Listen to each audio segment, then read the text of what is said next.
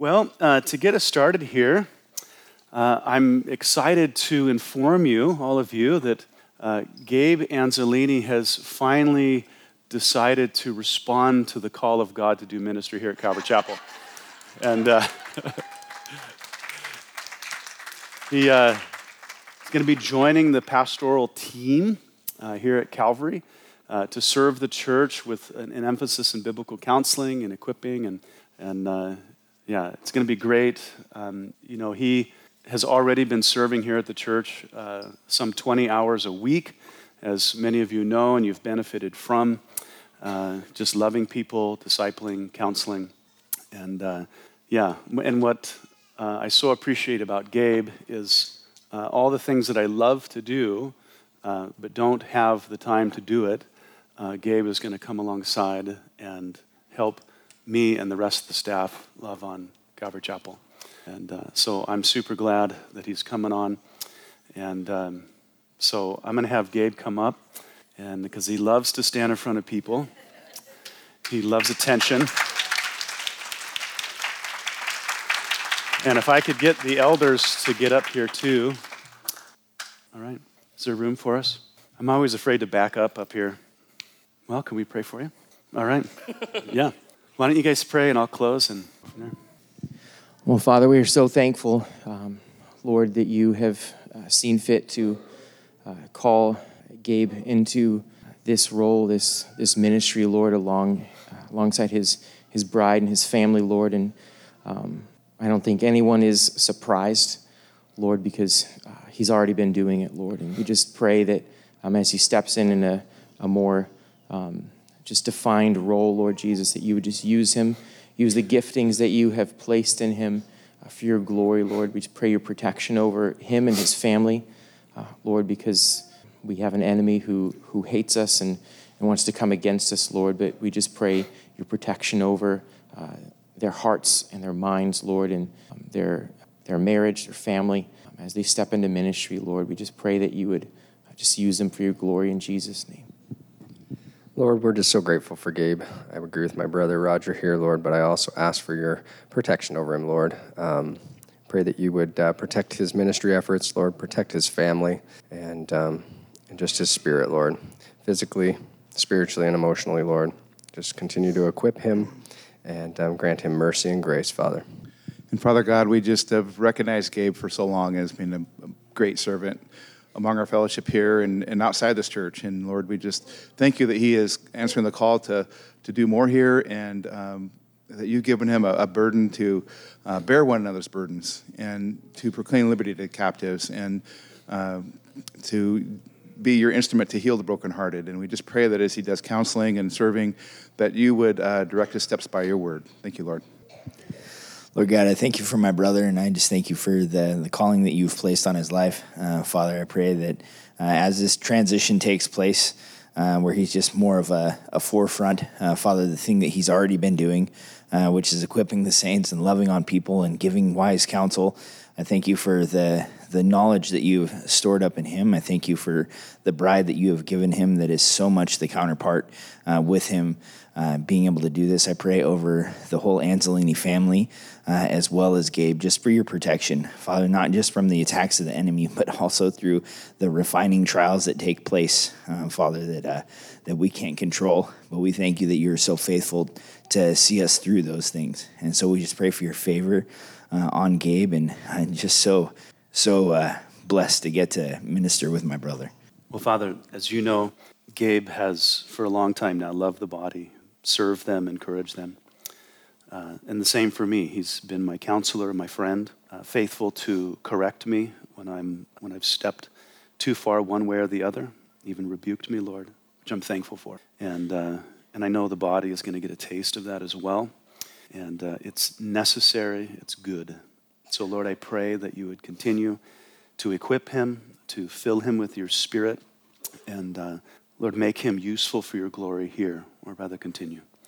So we thank you, Lord. We love you, and we're grateful in Jesus' name. Amen. All right. I hugged you earlier. Okay.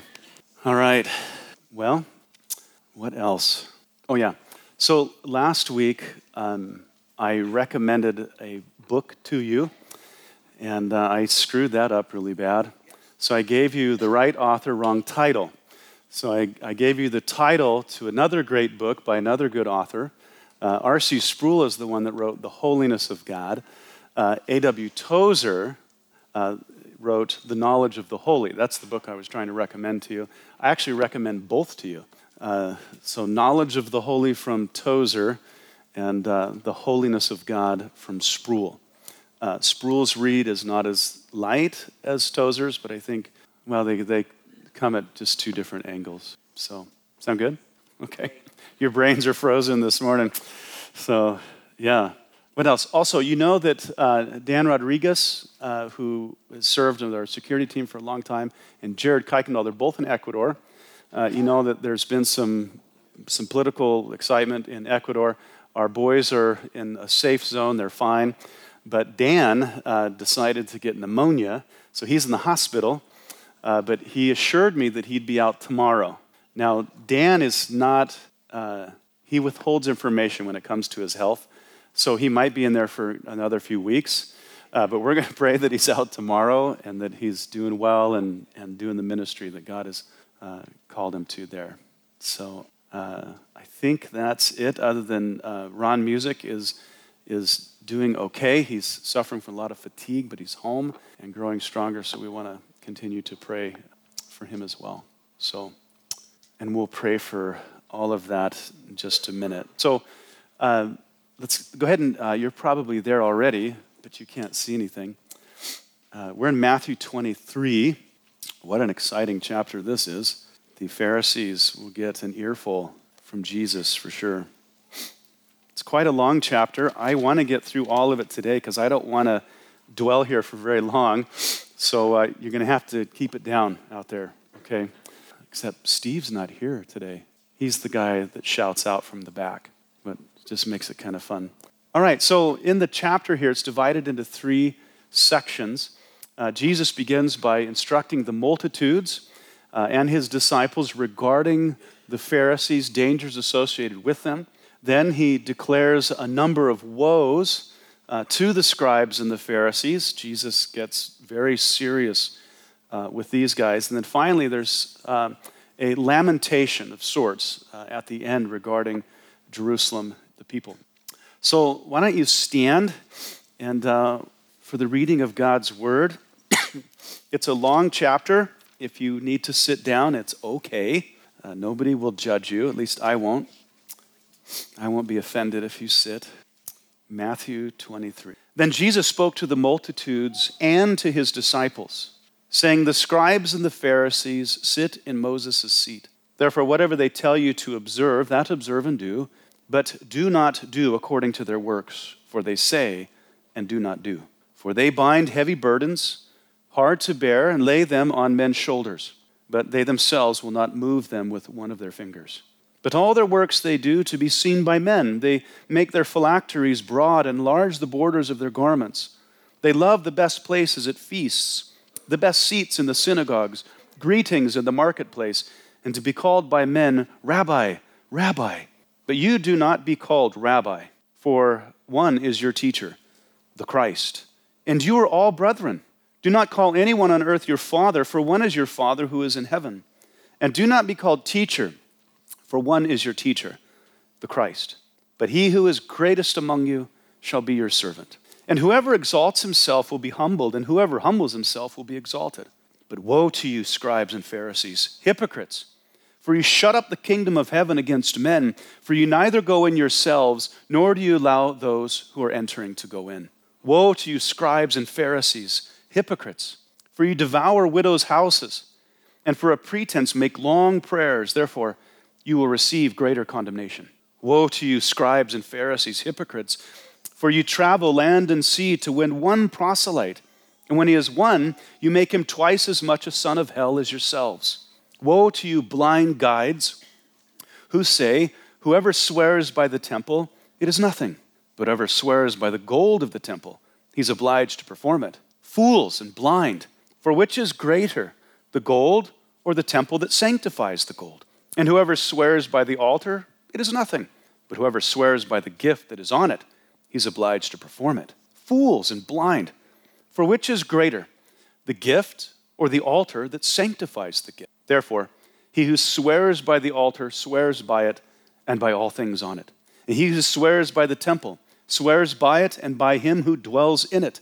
And he who swears by heaven swears by the throne of God and by him who sits on it. Woe to you, scribes and Pharisees, hypocrites! For you pay tithe of mint and anise and cumin, and have neglected the weightier matters of the law, justice and mercy and faith. These you ought to have done without leaving the others undone. Blind guides, you who strain out a gnat and swallow a camel. Woe to you, scribes and Pharisees, hypocrites! For you cleanse the outside of the cup and dish, but inside they're full of extortion and self-indulgence. Blind Pharisees, first cleanse the inside of the cup, and the outside of them may be clean also. Woe to you, scribes and Pharisees, hypocrites! For you are like whitewashed tombs, which indeed appear beautiful outwardly, but inside are full of dead men's bones and all uncleanness. Even so, you also outwardly appear righteous to men, but inside you are full of hypocrisy and lawlessness. Woe to you, scribes and Pharisees, hypocrites! Because you build the tombs of the prophets and adorn the monuments of the righteous and say, if we had lived in the days of our fathers, we would not have been partakers with them in the blood of the prophets. Therefore, you are witnesses against yourselves that you are sons of those who murdered the prophets. Fill up then the measure of your father's guilt. Serpents, brood of vipers, how can you escape the condemnation of hell? Therefore, indeed, I send you prophets, wise men, and scribes. Some of them you will kill and crucify, and some of them you will scourge in your synagogues and persecute from city to city, that on you may come all the righteous blood shed on the earth, from the blood of righteous Abel to the blood of Zechariah, son of Berechiah, whom you murdered between the temple and the altar. Assuredly, I say to you, all these things will have come upon this generation. O Jerusalem, Jerusalem, the one who kills the prophets and stones those who were sent to her. How often I wanted to gather your children together as a hen gathers her chicks under her wing, but you were unwilling. See, your house is left to you desolate. For I say to you, you shall see me no more till you say, blessed is he who comes in the name of the Lord. Father, we thank you for your word.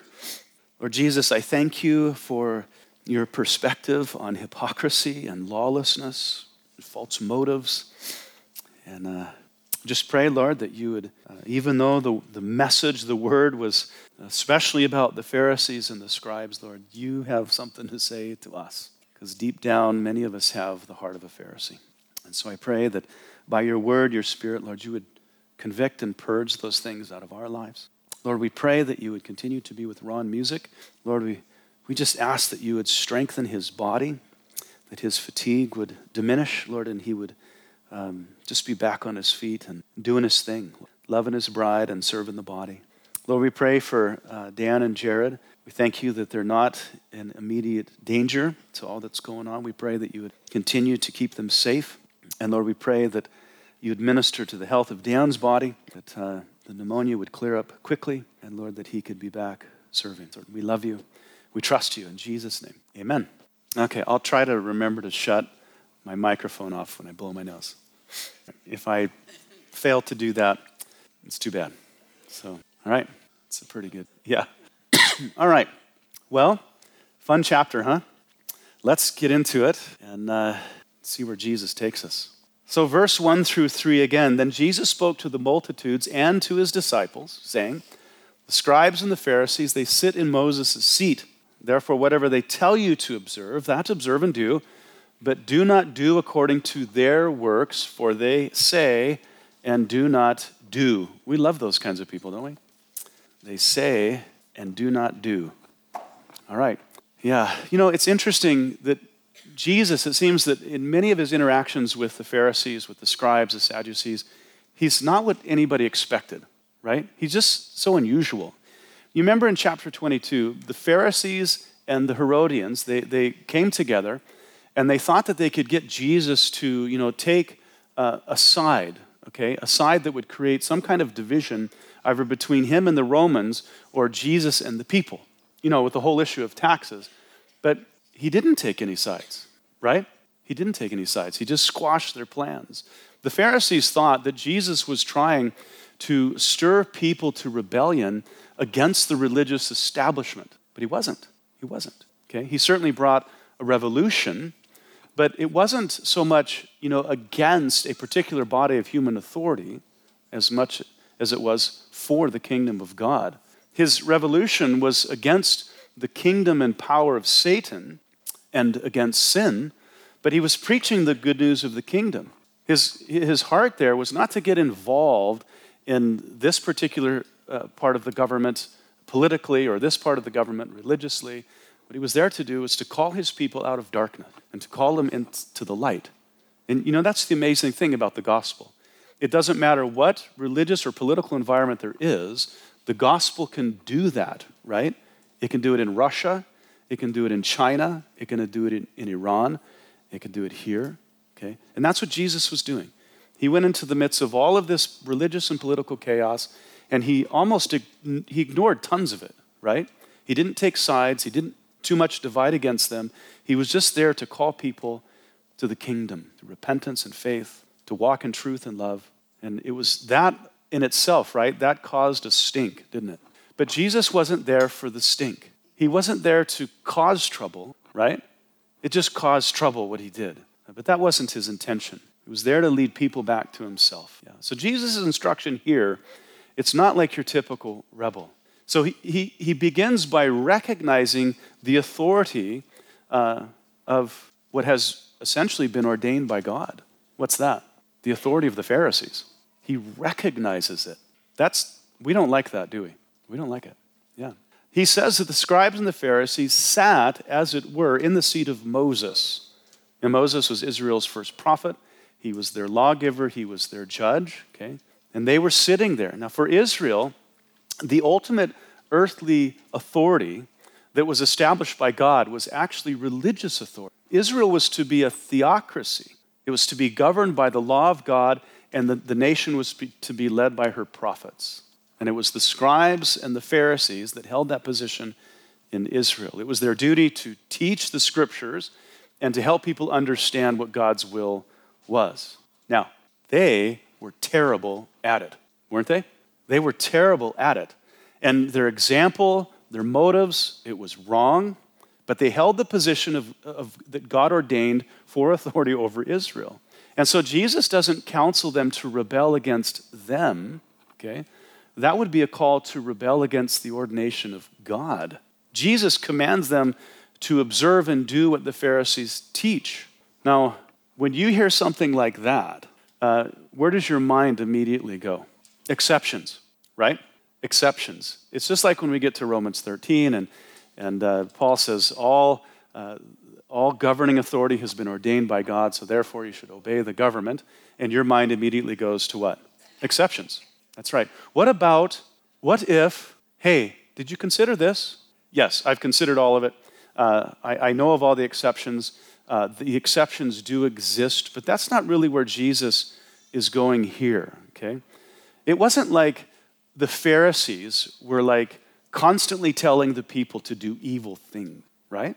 Okay, the Pharisees got a lot wrong when it came to, the interpretation of the law of Moses and how it was that God's people were to practice their faith, but they weren't going around commanding the Jews to just do outright evil things. So Jesus says to obey them, but he says, do not do according to their works, for they say and they do not do. And then, of course, much of the chapter is about what they do, which Jesus says, I don't want you doing. They were teachers of the law, but they did not obey the law. Jesus called them out in John 7:19, saying, did not Moses give you the law? Yet none of you keeps the law. That was a slam, wasn't it? You're the teachers of the law. You wear all the clothing. You're recognized by all the people, but you don't even keep the law. None of you keeps it. Yeah. And so for being teachers of the word and not being doers of the word, he says greater condemnation is upon them. Okay? But this is also true to a lesser degree for those who hear the word and do not do the word. Okay? That is why Jesus tells them to obey. Amen? Yeah. Those who hear the word and rebel cannot blame their teacher, even if their teacher doesn't obey. Isn't that true? It is true. The word is whose word? It's God's word, okay? And all should obey the truth. And everyone who does not obey the word fails to obey God. If we disobey Scripture, who do we disobey? You disobey the Lord. Yeah. So the word is God's word. You're not disobeying the teacher of the word, but the God of the word. So Jesus says, observe and do what is taught from the word, okay? But be on your guard so that you do not follow their example.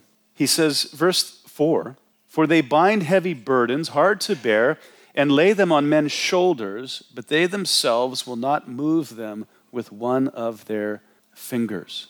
Adam Clarke, an old dead commentator, says that they were ever so severe to others, but they were indulgent themselves. So what they would do is they would demand with heartless rigor that the people obey all things according to the letter. Now, of course, we know not just the law of God, but also the traditions of the rabbis. You guys I've mentioned the Talmud before. The Talmud is this huge volume of what they consider commentary on the scriptures or the interpretation of the scriptures. If you've read from the Talmud 5 minutes of rabbinical interpretation of the Bible, you wonder what planet they lived on. The interpretation of the rabbis of so much of the scripture was bizarre and mystical and just flat out crazy, okay? I don't encourage anybody to spend really any time in the Talmud. It is a train wreck of a commentary on the Bible. And I don't know how it took off or how it was embraced by the people of Israel. How many of you guys have read much of the Talmud? Oh, good. Praise God. Yeah. I apologize to you in advance if you ever do read some of it. It's just so bad. So that's part of what was being imposed on the people, the tradition of the rabbis. But they would just impose just a heartless pressure on the people to just keep the letter of the law, but they had no sympathy, for the struggles and the difficulties that the people would have. They would offer no assistance, no encouragement, all the while showing leniency for themselves. Yeah. Now, Peter, he revealed something very telling about the law of Moses when he and the apostles and the elders of Jerusalem got together in the book of Acts.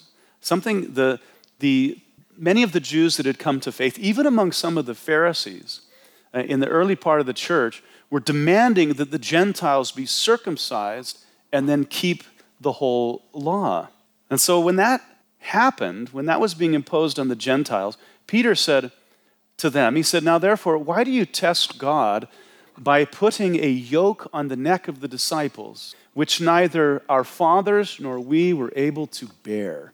Acts 15, verse 10. That neither we nor our fathers were able to bear. You see, history proved that man really, honestly, is just too sinful to meet all the demands of God's holy law. It requires a perfection that man cannot provide. And instead of the Pharisees being honest with the people about their own brokenness and their moral insufficiencies, instead of sympathizing with them and helping them bear the burden, they would harshly enforce the law in public, but in private, they would walk in sin and hypocrisy. It was a sham. It was a sham. They presented themselves to the public as if they were keeping the law. And they would demand in their pretense that the people keep the law. And then in their hearts and in their homes, they were just these vile hypocrites. Vile hypocrites. No transparency. He says, but all their works they do to be seen by men, verse 5 through 7. He says they make their phylacteries broad and enlarge the borders of their garments. They love the best places at feasts, the best seats in the synagogues, greetings in the marketplaces, and to be called by men, Rabbi, Rabbi. Okay, so really what they were like in Israel, the Pharisees, they were like movie stars. On the big screen, they're amazing, they're wonderful, they're larger than life, but their morals are trash. Their marriages, their families are a mess. It was just this sham, and their motives were completely selfish. In John 5:44, Jesus accused them of seeking honor from one another, and they did not seek the honor that comes from the only God. They were in it for the fame and the recognition. Now, Jesus, to demonstrate this, he mentions phylacteries, garments, feasts, synagogues, and the marketplace. So like movie stars, they essentially had their costumes and they had the stages on which they performed. That's what this is all about, okay? Things to be noticed for and places to be put on display for the people to see them and bask in their magnificence. That's what this was about, okay? So Jesus mentions phylacteries, okay? Still worn by Orthodox Jews today. And if you could see this screen, you could see this Orthodox Jew. I'm really sorry. If you guys Google Jewish phylacteries, what you'll see is you'll see an Orthodox Jew with a leather box on his forehead that's strapped to him.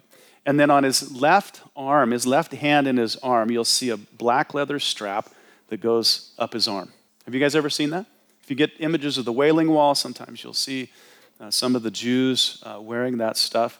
Yeah, those are the phylacteries, made from leather of a clean animal, of course. In the box on their forehead were 4 sections of the law written on parchment. You had Exodus 13:2, Exodus 13:11. Of course, you had Deuteronomy 6:4, which is the Shema. We talked about that last week. And then Deuteronomy 11:13. The same passages were written under the strap of the left hand, okay? And the rest of that strap that went up the arm. They believed that God required this of them from a passage in Exodus 13, verse 16, but I think a spiritual interpretation better fits the sense of the passage there. There's some indications of that in the Proverbs. Now, listen, one could display the phylacteries, I believe, with a proper motive, okay? But the Pharisees, what they would do is they would make their phylacteries broad. That is, they would make them gaudy for all to see, okay? Just one piece of the costume. And to be even more impressive, according to Numbers 15, verse 38, the Pharisees would enlarge the borders of their garments, okay? Now, the borders refers to the fringe that was required by the law to be worn on the 4 corners of their garments, okay? Now, today, they have that fringe on the corners of their prayer shawl, sometimes a cloak, okay?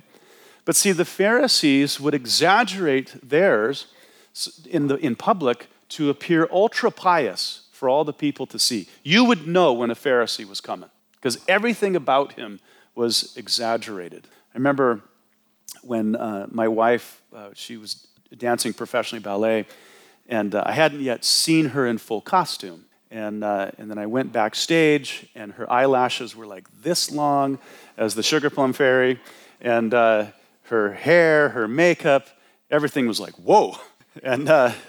And then after the show, of course, she would sit on her throne, and then the little kids could come, and they could meet her and get a signature. But some of the little girls would come up to that throne, and they would see her close up with those huge eyelashes. Did I say eyebrows? Eyelashes and the makeup, and some of the girls would freeze. And it was just crazy. That's theater, right? That's Hollywood. That's Pharisaism. It was just this big show. They had their costume, but then they also had the stage or stages on which they would perform. They would display themselves, literally display themselves at feasts. But of course, they would only go to feasts where the host was just as uppity as themselves and was sure to, place them where all could see them.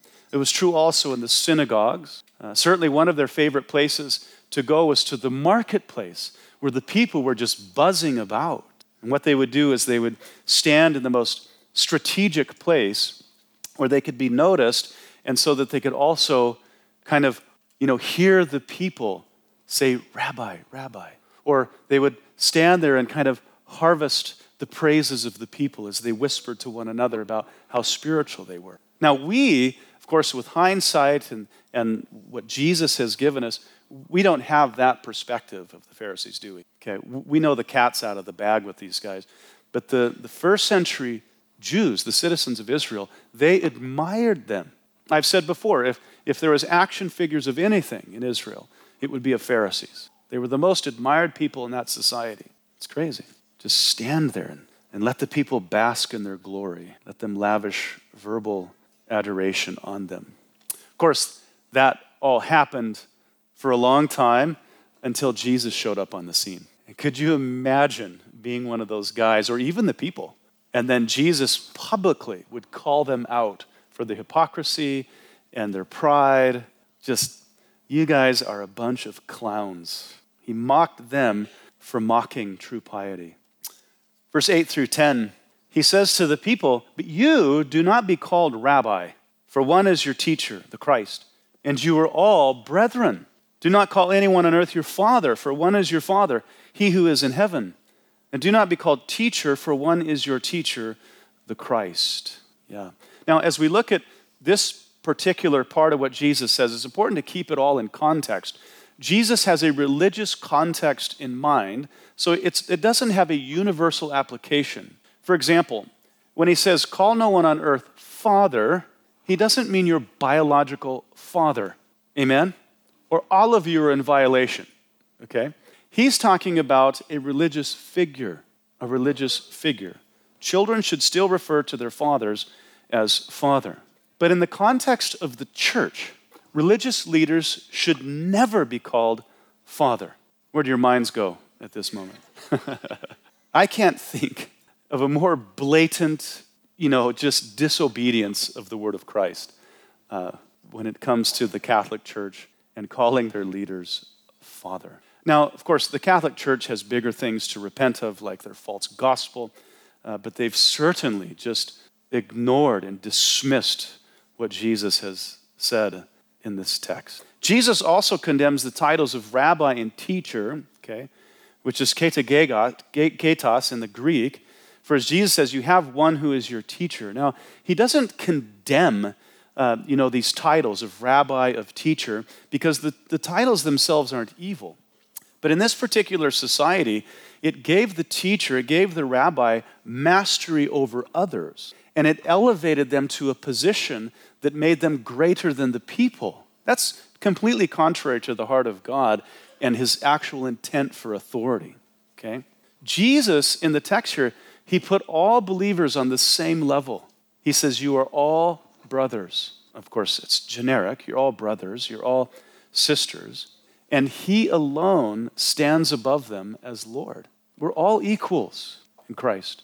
He alone is a Lord, is the Lord in the church. There's no hierarchy among us. Of course, there's positions of authority. There are offices in the church, along with gifts and callings. But anything that anybody has was given to them in order to serve others. Amen? For the edification and for the encouragement of the body. Nothing is given to us by God to make us stand above others. That's why Jesus concludes with, "But he who is greatest among you shall be your," I know it's not on the screen, but you guys have Bibles, "servant. And whoever exalts himself will be humbled, and he who humbles himself will be exalted." So, greatness in the kingdom of God, we've talked about this many times up to this point. It's not found in position or power or in titles and offices. Greatness is measured by service and humility. Peter puts it this way, and first to everybody in general. He says, above all things, that sounds important, doesn't it? Have fervent love for one another, for love will cover a multitude of sins. Be hospitable to one another without grumbling. As each has received a gift, minister it to one another as good stewards of the manifold grace of God. Everything that has been given to us was given to us for the sake of others. So he says, serve others with it. Even offices in the church, they're according to gifting, as Paul says in Ephesians 4, and they are for the edifying and the equipping of the people. Well, offices have authority, but they do not place anyone above another. We're all brothers and sisters. Only Christ is Lord. We're all subject to the Word of God. We're all accountable to one another. I'm a teacher of the Word, but the Word doesn't come from me. Any authority that I have comes from the Word. My duty, my privilege is to give what has been given, to give as it was given, amen, and as it was intended by God. The pastors, the elders of this church, their job is to protect, to serve, and to nurture the fellowship. The scriptures say to serve as overseers, not as lords, not for dishonest gain, but eagerly.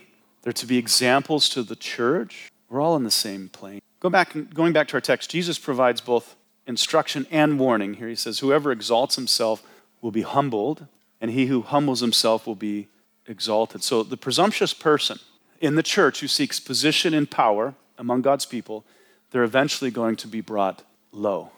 I prefer that we get to witness it, but that doesn't always happen. But it has happened a little bit in church history.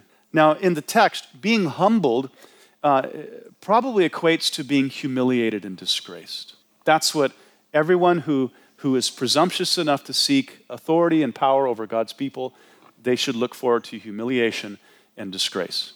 They should. It's a foolish game. It's driven by wicked motives and covetousness.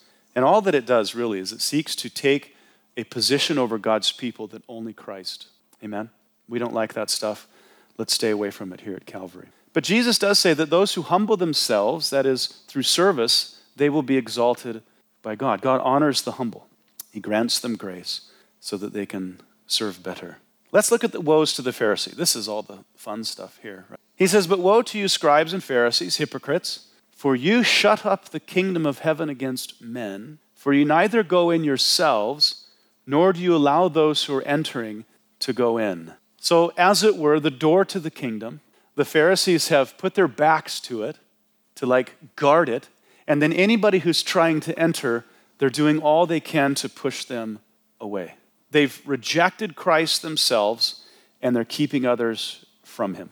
I think this is very similar to what Jesus says about the millstone award, that if you cause one of these little ones to stumble, it'd be better for you to have the lower millstone tied around your neck, be drowned in the depths of the sea. Keeping people from the kingdom, it's a dangerous occupation.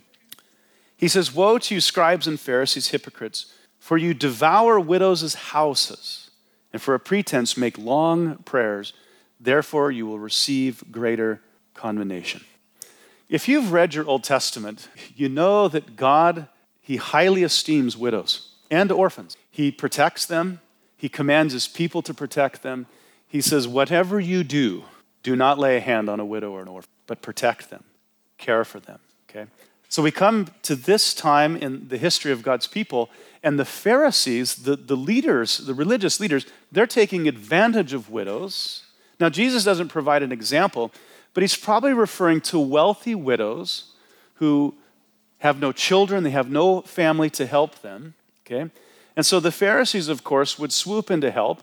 Among other things, they would provide these long prayers for their services, but their services were not free. And so they would continue to supposedly help these widows as they deplete their funds until they would be reduced to no assets. You guys, when we look back in history at the Pharisees, many of them were very, very bad men. Very bad men. Who takes advantage of a widow? Oh, don't say TV evangelist. Don't get me started. Have you guys received stuff in the mail from TV evangelists? Yeah, I have received a lot of them, and I did respond to one of them with a nasty grant. But, it's if you say this prayer, God will grant you health. If you, draw a bunch of circles on the ground and stand in the circle, and they give you this Bible verse, which they hope you'll never look up, and a Bible verse from Isaiah that says the Lord stands on the circle. And if you do that, and then you say these prayers, you will get rich. But every single one of them says, but you must support our ministry. And so if you will, and they don't go, if you would, offer $20, no, it's always like, let's start at $500 because that's the least spiritual thing you could do. And let's go all the way up to like 10 grand and beyond. And so they promise people health and wealth and all this other stuff. They're very convincing. And a lot of people get taken by these people. Just as Jesus said to the Pharisees, he would say it to them, greater condemnation is for those people. So yeah, many TV evangelists. There are good people on TV, but there are a lot of bad people. If you want a list, I can give them to you later. Greater condemnation. Greater punishment is reserved for those who know better, is the point there. Especially like Pharisees, TV evangelists, and the rest. These men should have been rescuing widows, not robbing them by way of false piety. All dishonest gain. Verse 15, he says, woe to you, scribes and Pharisees, hypocrites, for you travel land and sea to win one proselyte, and when he is won, you make him twice as much a son of hell as yourselves. You can just imagine these guys' as jaws are on the ground as they listen to Jesus. Yeah. So what he's saying is the Pharisees would go out of their way to win one Gentile proselyte, that is essentially a convert, but they would win them to their version of Judaism, to one of the schools of rabbinic Judaism. William Hendrickson provides this comment. He says, it was not the purpose of the Pharisees merely to change a Gentile to a Jew. No, he must become a full-fledged, legalistic, ritualistic, hair-splitting Pharisee, one filled with fanatical zeal for his new salvation by works religion. The whole goal was not to, get someone into the synagogue and to, confess the Shema of Israel. They wanted to reproduce themselves as the religious nut job that they were. They would make them, as Jesus says, twice the son of hell as themselves. There's no redemption in rabbinical Judaism. It just endangered the convert. Verse 16 and 17, woe to you blind guides who say, whoever swears by the temple, it is nothing. But whoever swears by the gold of the temple, he's obliged to perform it. Fools and blind, for which is greater, the gold or the temple that sanctifies the gold? Verse 18 and 19, and whoever swears by the altar, it is nothing. But whoever swears by the gift that is on it, he's obliged to perform it. Fools and blind, for which is greater, the gift or the altar that sanctifies the gift? Verse 20 and 22, therefore he who swears by the altar swears by it and by all things on it. And he who swears by the temple swears by it and by him who dwells in it. And he who swears by heaven swears by the throne of God and by him who sits on it. So what they were doing is, by the way that they would swear, they would make these oaths, which the law allowed that, okay? Same things that they would prescribe for others, but what they were doing is diminishing God's dwelling place and his altar of sacrifice and worship. They were devaluing what God honored, and they were elevating these things that had no real value. Their thinking wasn't simply backward, it was just blasphemous. He says, woe to you, scribes and Pharisees, verse 23 and 24, hypocrites, for you pay tithe of mint and anise and cumin, and have neglected the weightier matters of the law, justice and mercy and faith. These you ought to have done without leaving the others undone. Blind guides who strain out a gnat and swallow a camel. Wow. So the weightier matters of the law, the things that mattered most to God, those are the things that were ignored by the Pharisees. They would avoid justice, mercy, and faith. Of course, they certainly wanted justice and mercy for themselves and for those who benefited them, but they would withhold that from the people. Their religion was just purely one of works and legal minutiae, but it was void of faith. Yeah, it's interesting. Galatians chapter 3, verse 12 makes it clear that adherence to the law is not a thing of faith. Paul says no one keeps the law by faith. Isn't that interesting? Faith is just purely trust in God. It's not obedience to the law. Should never be confused for that. But they were substituting faith for obedience when they should have offered both. And then the mention of the gnat and the camel, those are appropriate for his last comment regarding laws of lesser and greater significance. The gnat is a reference to them tithing, and the camel then referring to justice and mercy, or rather, not keeping justice, mercy, and faith. So this is what Jesus is talking about. The Pharisees would go to great length to strain a gnat out of their wine, not for the same reason that we would, okay? We would do it because why? It's gross. That's right. They wouldn't do it for sanitary reasons, but to avoid accidentally consuming that tiny speck of blood in the gnat, which was a violation of the law of Moses. Jews weren't to eat blood. But come on now, okay? But the Pharisees would turn around and they would swallow a camel, as it were. Now, camels also were unclean. The Jews couldn't eat them. If you've ever been around a camel, I wouldn't eat it either, okay? But they were doing something that was clearly, they were actually omitting something that was clearly and obviously a violation of the law. I just think it's so interesting. You know, one didn't have to go out of their way to avoid eating a camel, to swallowing a camel. But he would have to go out of his way to strain a gnat, which in red wine is essentially what? Invisible. I mean, gnats are tiny. You lose track of one in your wine, and you're probably not going to know that you swallowed it. But you would go to great lengths to make sure it's not there. But then you would avoid things like, you know, things that were true of God's nature, things that God elevates and highlights in his law, like justice, mercy, and faith. You have to go out of your way to not do those things. It's just crazy the things that the Pharisees would do. Elevate tithing over moral issues, moral virtue. Verse 25 and 26, woe to you scribes and Pharisees, hypocrites, for you cleanse the outside of the cup and dish, but inside they are full of extortion and self-indulgence. Blind Pharisees, first cleanse the inside of the cup and dish, that the outside of them may be clean also. Woe to you scribes and Pharisees, hypocrites, for you are like whitewashed tombs, which indeed appear beautiful outwardly. Remember, they're celebrities. But inside are full of dead men's bones and all uncleanness.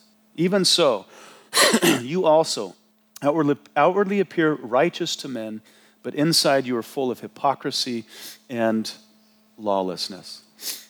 Somebody sent me a little meme, I think that's what they're called, or a GIF, or whatever. It says, you should eat makeup so that you can be beautiful on the inside too.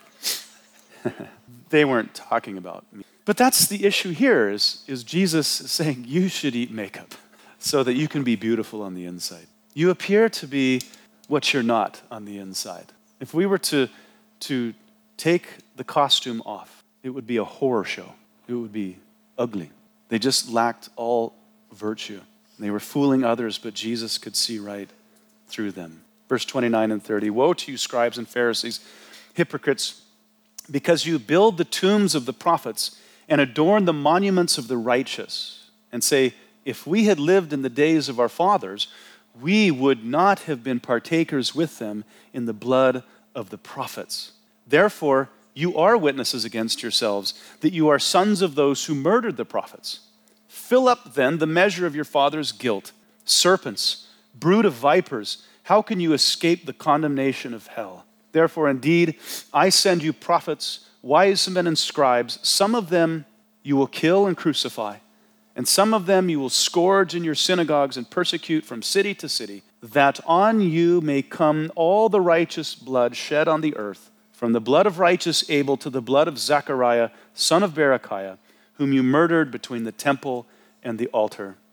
Assuredly I say to you, all these things will come upon this generation. That's some ugly stuff. Yeah. In verse 31, Jesus said that they are witnesses against themselves, that they are the sons of those who murdered the prophet. For when Jesus sends his apostles and prophets to preach to the nation of Israel, the Pharisees, the religious leaders, will be the ones who persecute them and then kill others. They were the instruments in Jesus' crucifixion. They're going to murder Stephen, and by their orders, they will persecute Jewish believers throughout their borders, from city to city. They will prove that they are no different than their fathers who had killed the prophets. They're going to recommit, they're going to perpetuate the sins of their father. And for doing that, Jesus says, the evil of their fathers, the collective guilt of bloodshed from Abel, the son of Adam, to the blood of Zechariah, he says all of it will fall upon that generation of the Jews. Now, Jesus' statement about Abel and Zechariah is a figure of speech that we would say cover to cover. regarding the scriptures, from cover to cover. In the Hebrew Bible, now you guys, you look at how your Bible is arranged from Genesis to Revelation. The Jewish Bible, the Hebrew Bible, is not arranged that way. Of course, Genesis is their first book, but 2nd Chronicles is the last book in their Bible. Now, they have all of the prophets as well. They're just contained someplace else. The Hebrew Bible is called the Tanakh. And it's just arranged different than ours. And they don't actually have less books. They just have less separation. So 1st and 2nd Samuel is just Samuel. I think that's actually a good idea. Why 2 Samuels? Whatever. But he says, all the guilt of those who murdered the prophets, he's saying from cover to cover in the Old Testament, will be imputed to this generation of Pharisees. Imagine all the guilt of all those murderers being imputed to a small group of men of a single generation. It's crazy. Jesus is essentially saying that all of that guilt will not be forgiven, but it'll converge on this generation, be accountable for all that happened. Now, real quick, before we move on, there's actually a discrepancy in the text that maybe some of you noticed. I think it has to be addressed. Who noticed it? Oh, fun. Right, well, I'll point it out to you, and then we'll see if we can resolve it. There were 2 prophets in the Old Testament scriptures named Zechariah. One lived before the Babylonian captivity, another one lived afterward. The one who lived before the captivity was Zechariah, son of Jehoiada, and the one who lived afterward was Zechariah, son of Berechiah. The Zechariah mentioned by Jesus is actually the son of Jehoiada, the one that was murdered in the temple. It wasn't the son of Berechiah. Unless, like many other people in the Bible, Zechariah's father had 2 names, or his father, as oftentimes occurs in the Old Testament, was a reference to Zechariah's grandfather, who may have had the name Berechiah. Those are 2 possible solutions. I actually favor a third. I believe that when Matthew actually penned his document, verse 35 simply read like this: that on you may come all the righteous blood shed on the earth, from the blood of righteous Abel to the blood of Zechariah, whom you murdered between the temple and the altar. That's how I think it was originally penned, okay? And this is what I believe happened. I believe that a scribe who was in later years copying Matthew's gospel made an ignorant assumption and wrote in the margin of the scroll, son of Berechiah. So there it sat until the next scribe came along and had to make a new copy of the book of Matthew. And as he's doing his scribal duties, he saw son of Berechiah in the margin and thought that the previous scribe had actually left it out but wrote it in the margin. So what did he do? Instead of looking to which Zechariah we're talking about, he just wrote son of Berechiah in there. And that's how it was handed down to us today. Okay, so in other words, it wasn't Matthew's error, it was a scribal error that occurred through transmission. Now, there's actually a few of those in the Bible, but they're easy to identify typically, just as this one is. Does that make sense?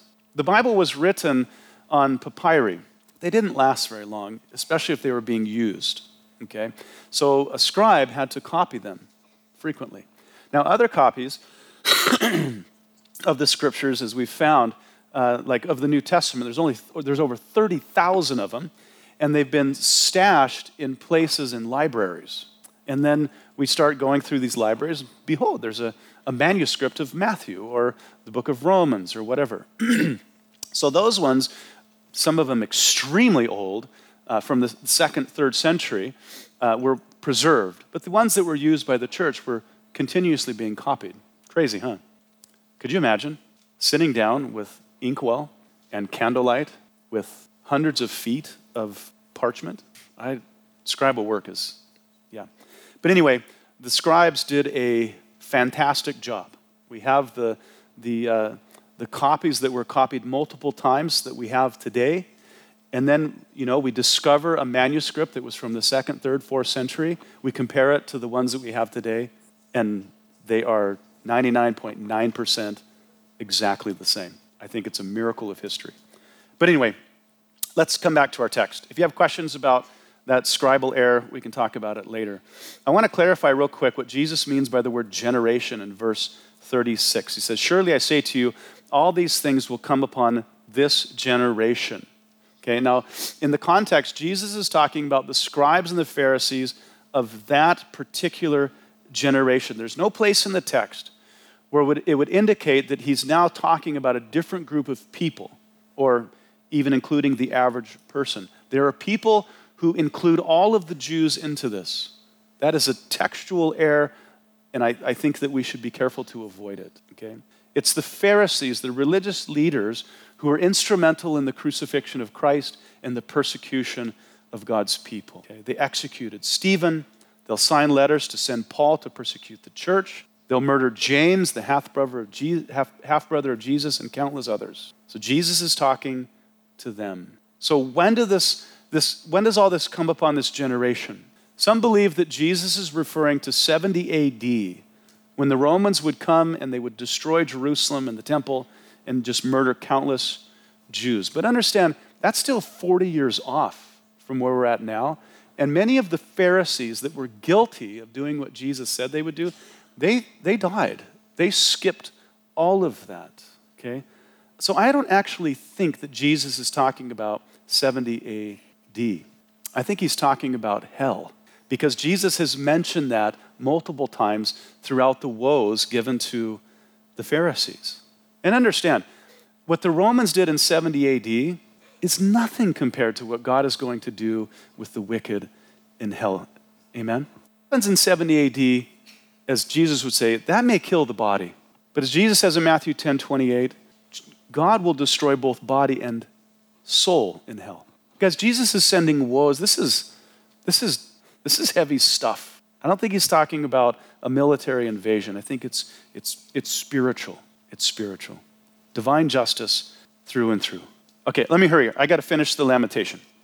Jesus says, "O Jerusalem, Jerusalem, the one who kills the prophets and stones those who are sent to her, how often I wanted to gather your children together as a hen gathers her chicks under her wings, but you were not willing." Now, the Old Testament, as we all know, it's the history of God just constantly reaching out to an obstinate and rebellious people, prophet after prophet. One chastising measure after another, signs and wonders, miracles and victories, blessings and favor, okay? But the leadership of Israel and Judah constantly led the people into rebellion, dismissing the prophets at best and then killing them at worst.